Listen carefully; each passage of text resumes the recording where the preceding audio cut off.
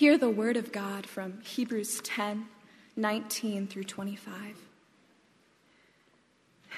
Therefore, brothers, since we have confidence to enter the holy places by the blood of Jesus, by the new and living way that he opened for us through the curtain that is through his flesh, and since we have a great priest over the house of God, let us draw near with a true heart in full assurance of faith, with our hearts sprinkled clean from an evil conscience and our bodies washed with pure water.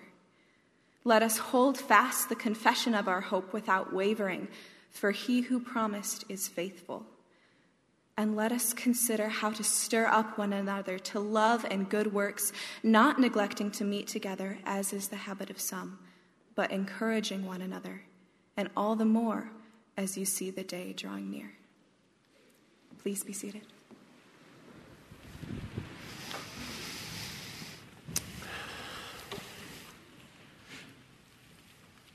Well, keep your Bibles open. We're looking this morning at Hebrews chapter 10, and you'll find it also in the worship folder. Good morning.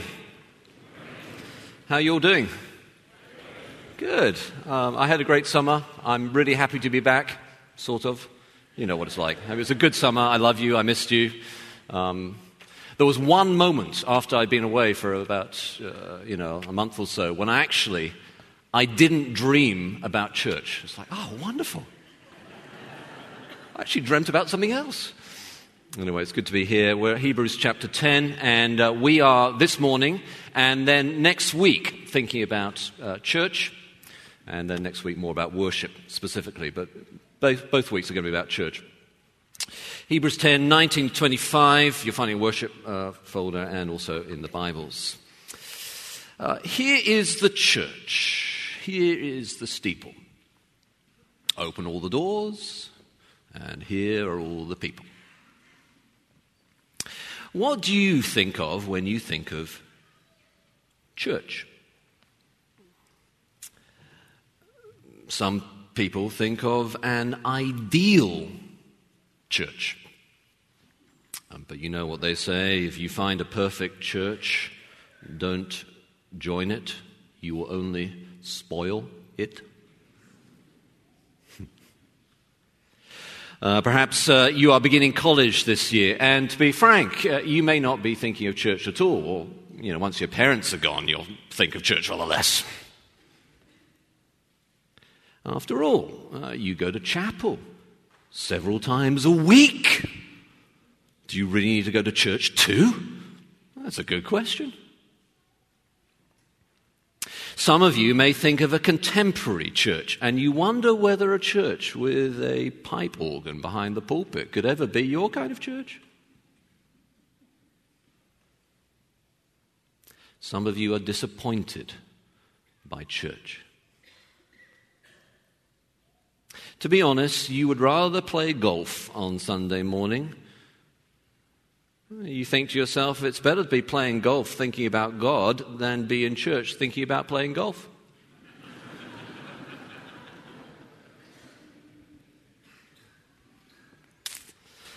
Well, I actually empathize with you if you wonder whether committing your life, your energy, your time, your passions to church is really worth all the hassle. I've been thinking about that very question a lot this summer. Like you, and many of us, I suspect, I've been watching the news, seeing all the crazy stuff going on about race and terrorism, and not to mention a rather bizarre political season. I mean, who would have thunk it?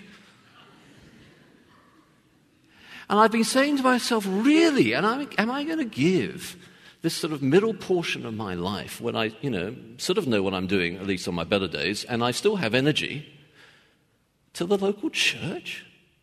I mean, really? Is that really going to make any difference?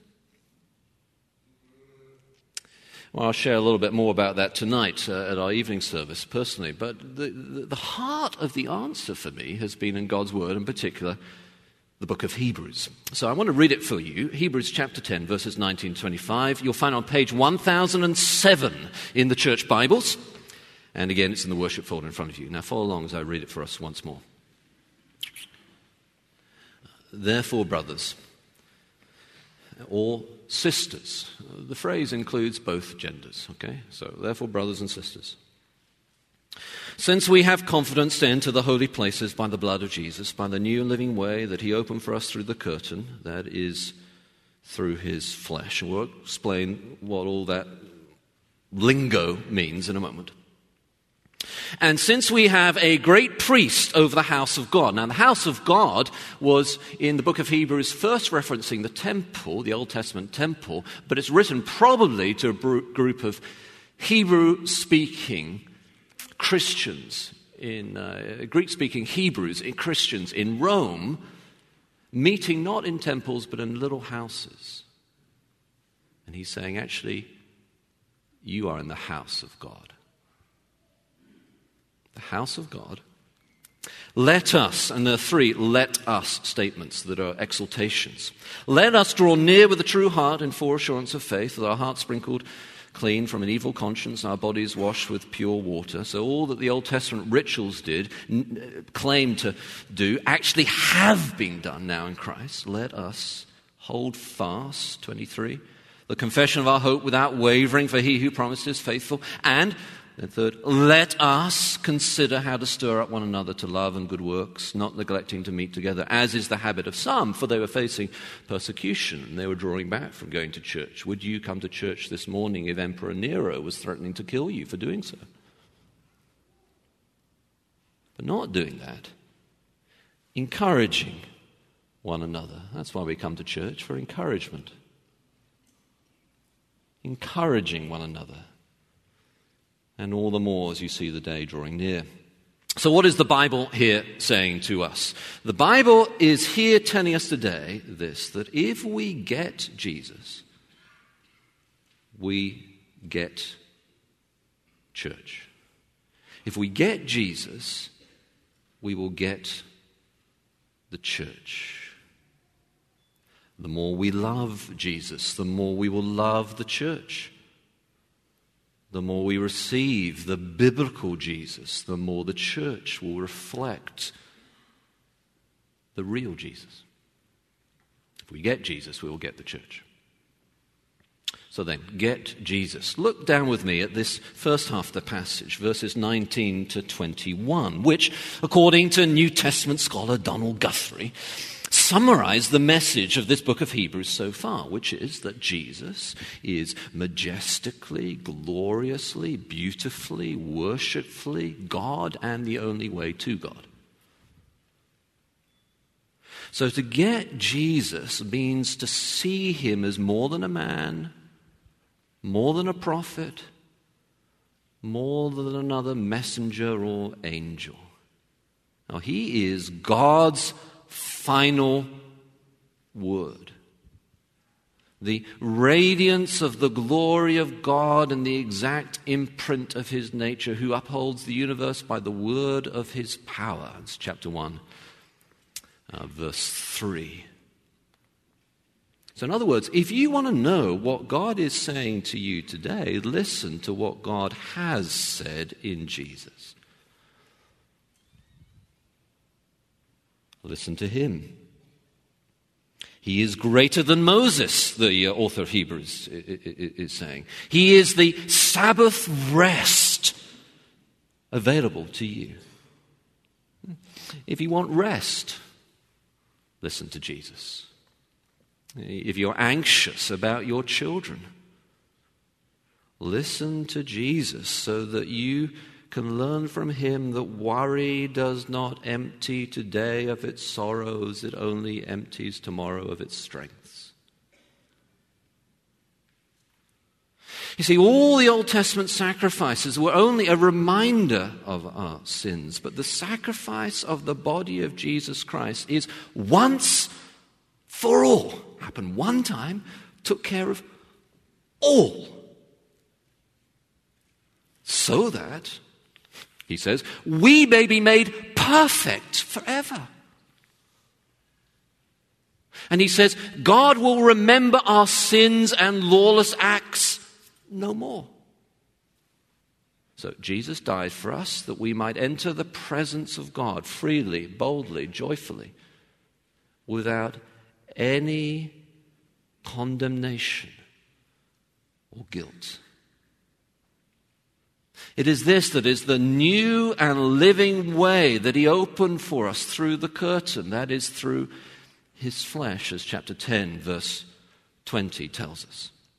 So when Jesus died, the curtain that separated off the Holy of Holies, the inner sanctum of the Old Testament temple, that curtain was torn in two from top to bottom. So the way for sinners to know the holy God intimately is now open. This Jesus is the great priest over the house of God. That is the church, this better temple. Chapter 10, verse 21. So there's no more need for sacrifices or priests. I'm not a priest. The earlier service, I was introduced as Pastor Moody. Whenever I hear myself introduced like that, I think of Mad Eye Moody from the Harry Potter series. You can call me Josh, I'm a pastor, but I'm not a priest.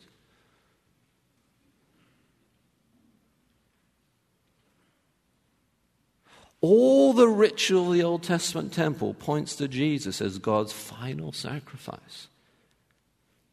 Jesus is our great priest interceding for us, praying for us. He has made this new and living way for us so that we can enter confidently, freely, into close relationship with God. This biblical Jesus, full of grace and love.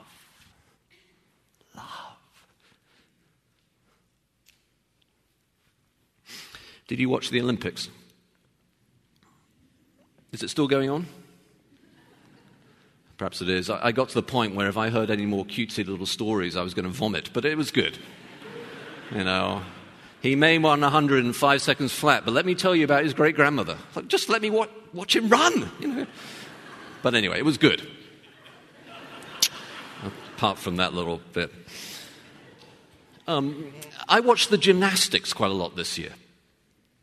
And in previous years, when the gymnastics came on, the women's gymnastics, I kind of hoped that something else more exciting would happen pretty soon. But this year, I watched it, I really enjoyed it. Two of my children now do gymnastics. So I know what a Yurchenko is. Well, I don't actually, but I know the word. And I can talk about flip-flop thingamajigs. I'm going to get in trouble when one of my daughters is at the 11 o'clock service. I'll hear no end of getting all that wrong. But it really interests me. I mean, every now and then I feel like I have to check my masculinity while I'm watching it. But still, it interests me. I get gymnastics because I get what my girls are doing.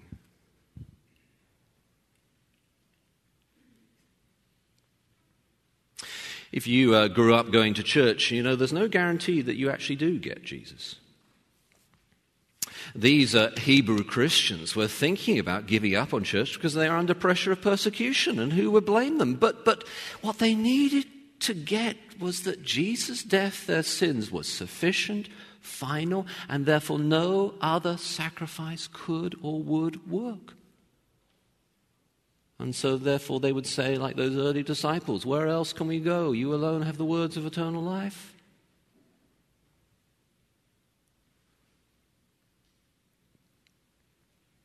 They needed to get that God was not out to just make them feel bad or feel guilty.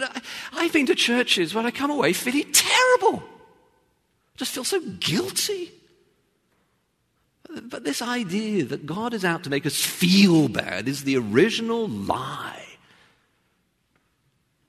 that Jesus speaks against and counters that lie with his self-sacrificial love.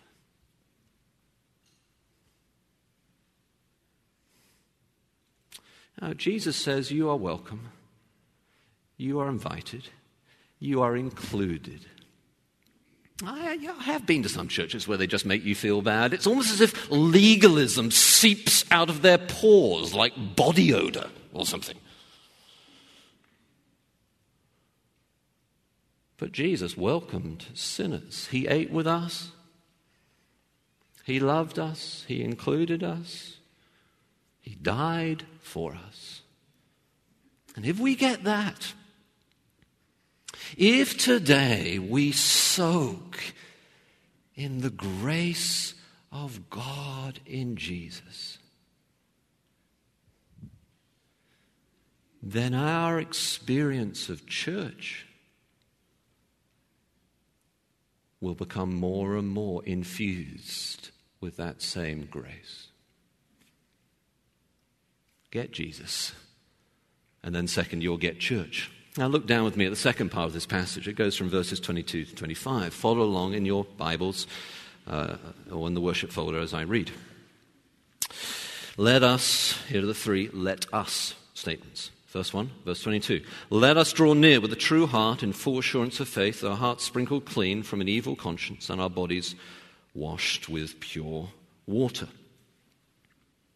And the second one, let us hold fast the confession of our hope without wavering, for he who promised is faithful.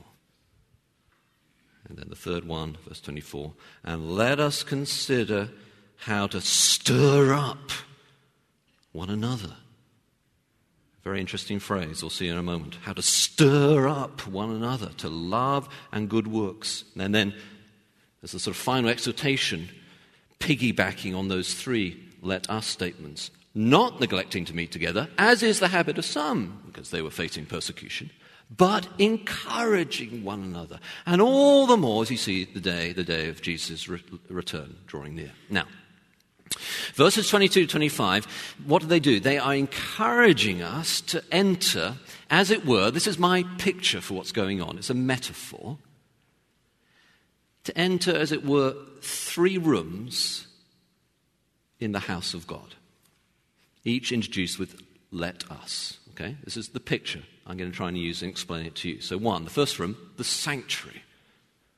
Verse 22, let us draw near with a true heart in full assurance of faith, with our hearts sprinkled clean from an evil conscience and our bodies washed with pure water. So when we get Jesus and what he has done, his death, washing us clean from all our sins, from an evil conscience, then we draw near by faith in that death with us, with the full assurance of welcome because of what Jesus has done. So the sanctuary is no longer a place where we have to stay distant. Oh no. It's no longer the place where we feel unworthy to enter. Oh, we draw near with faith. We sit close. Well done. We are in the Holy of Holies now. But with joyful confidence. And then in this metaphor, this picture, the second room, the Sunday school rooms, or the children's ministry, or the adult communities, the Sunday school rooms. Look at verse 23. Let us hold fast the confession of our hope without wavering, for he who promised is faithful. So when we get Jesus and we confess the truth, the confession, the information, the knowledge, the understanding of the truth of the Bible and the gospel, when we confess the truth of what he has done, then we learn to keep on going with hope, the firm confidence that the future is bright for those who follow Jesus. I've read the last page in the Bible, and it all turns out okay.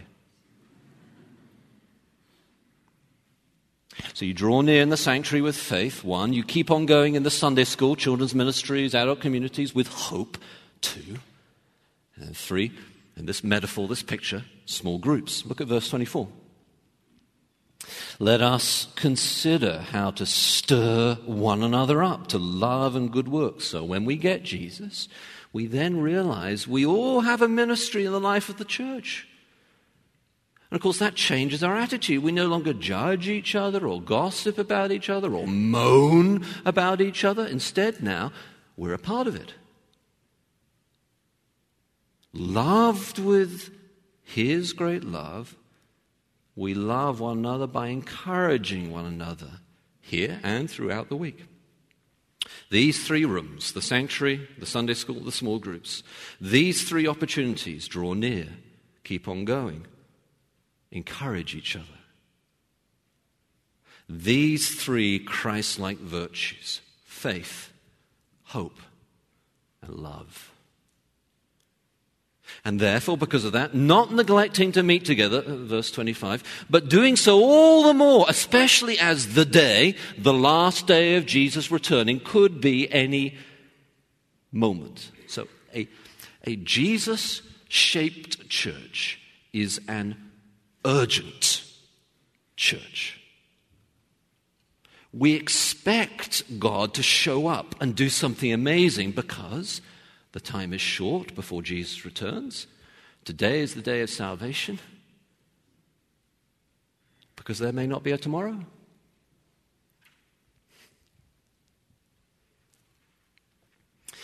Just a few months ago, scientists at the T.H. Chan School of Harvard concluded a study that they've been doing for about 16 years. And the study concluded this: most regular churchgoers, this is their conclusion, their study about church attendance, most regular churchgoers were 33% less likely to die than those who never attended. So there you have it. Harvard agrees. Church is good for you.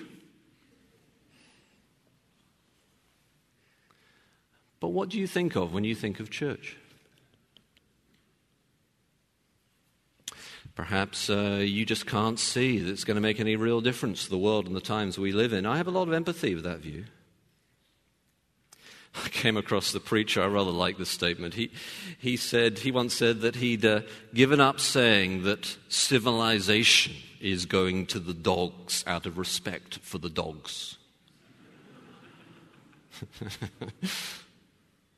Oh yeah, things around may look bad, but if you look in the right place, it looks good. We have to stop watching the news and start hearing the good news. You know the story of Elisha, don't you? His servant, he was surrounded by an enemy army, and he needed his eyes open to see all the hosts of God's angels around God's people protecting him. Oh, I know, the poet said this: truth on the scaffold, wrong forever on the throne. Truth on the scaffold, wrong forever on the throne. That's the way it often feels. But then you look up, you get Jesus. Your eyes are opened, and the poet continued, yet that scaffold sways the future. And behind the dim unknown stands God within the shadow, keeping watch over his own.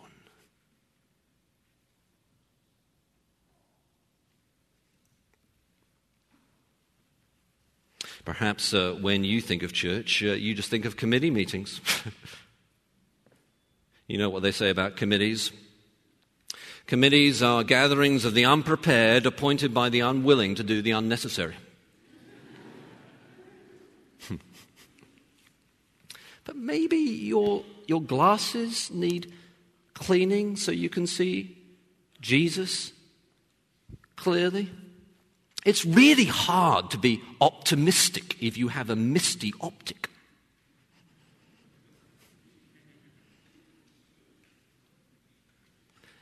But when you get Jesus, when you look up, then you get church. Live churches are constantly changing. Dead churches don't have to.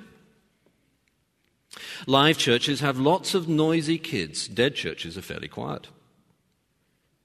Live churches' budgets always increase. Dead churches have few ministries and low income. Live churches are constantly improving for the future. Dead churches worship their past. Live churches move out in faith. Dead churches operate by human sight. Live churches focus on people. Dead churches focus on programs. Live churches are filled with tithers. Dead churches are filled with tippers. Live churches dream great dreams of God. Dead churches relive their nightmares. Live churches don't have can't in their dictionary. Dead churches have nothing but can't. Live churches evangelize. Dead churches fossilize. It reminds me of the story of the great evangelist David Watson. He's gone to glory now, but he visited a church one time and he met an old guy that he thought had been there so long he must have seen himself Noah's Ark. And Watson said to him, all the years you've been here, you must have seen a lot of changes. And the man replied, oh yes, I've seen a lot of changes and I opposed every single one of them. But if you get Jesus, you get church.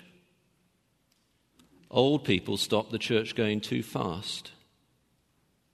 Young people stop it going too slow.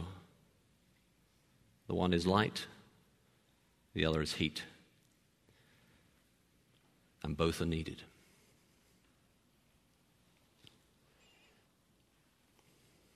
Church is an extension of Christ's mission to the world. Church is God's way of changing the world. If you want to have a world-changing impact, then invest in the local church. Martin Luther King Jr., this is how he put it, as he said, church is not merely a thermometer that records the ideas and principles of popular opinion. It is a thermostat to transform the morals of our society. Jesus has commissioned the church to be his arms and feet, his eyes and ears, his voice and his hands to this world. The church is the body of Christ. The local church is God's way of extending Jesus' ministry. Today, you get Jesus. You get the church. I mean, could you meet Jesus and not be changed by it? Well, then we shouldn't be able to come to Jesus' church and it not impact our life. We stir up one another to love and good works, verse 24. Now that word stir up is fascinating. It means provoke, irritate. We might say fire up. Well, too many churches start at 11 o'clock sharp and end at 12 o'clock dull. But the test of a church service is that people leave not saying, oh, what a lovely service, but I will do something. What will you do? Maybe you need to get Jesus. Be still and know that Jesus is God. Consider Jesus' glory and his greatness. Consider that your sins by faith in him are gone. Not half gone, not partially gone, not gone as long as you don't mess up again, but gone as in done. You are no more and no less washed clean if you have been a Christian a long time than if you become a Christian today.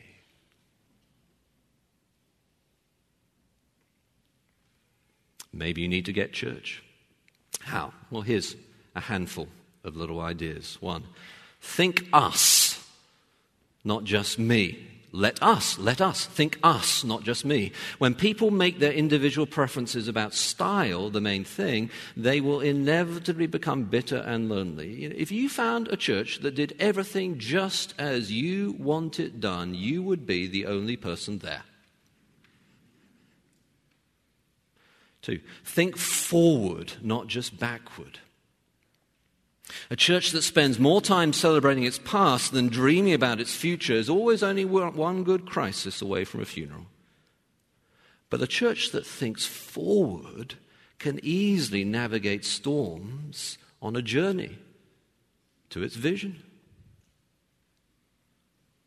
Invest, not just attend.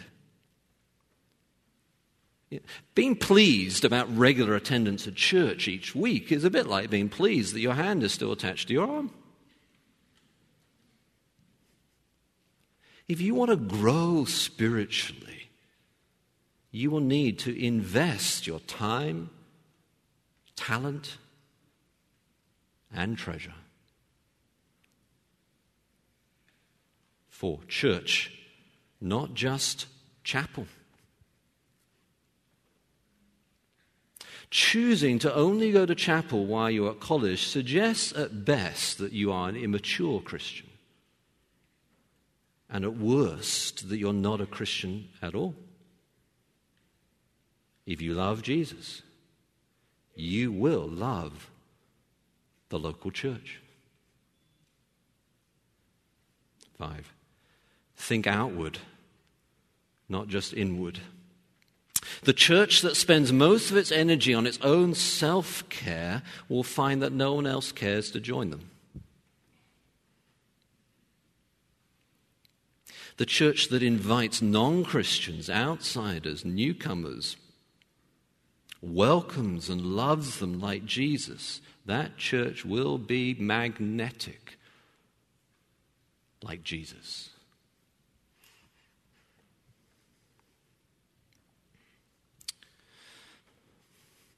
A snowflake. A small thing.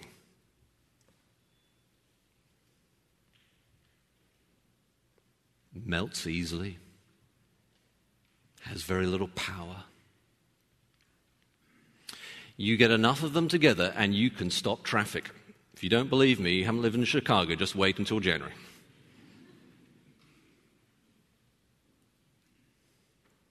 You get enough of us together every week, plotting together to tell our friends about Jesus, scheming together to study the Bible on campus,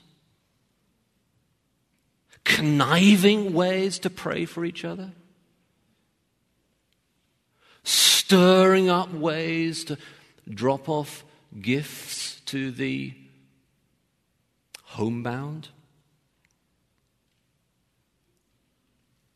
You do that,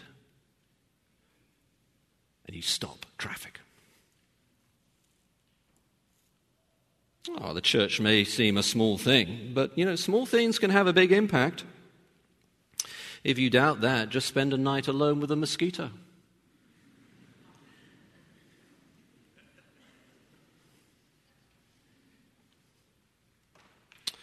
Or look at Jesus.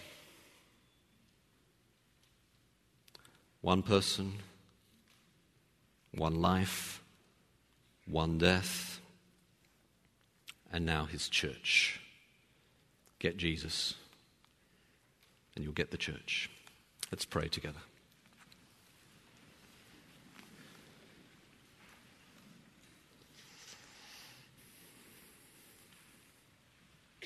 Lord, thank you that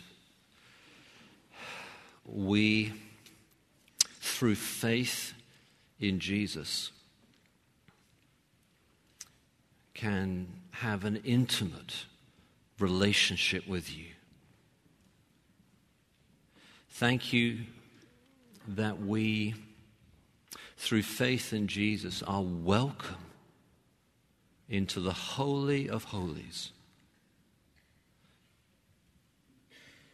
washed clean from an evil conscience.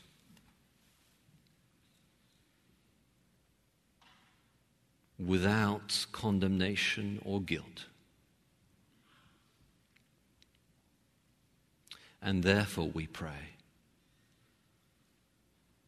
would you stir us up, fire us up to love each other and reach the world.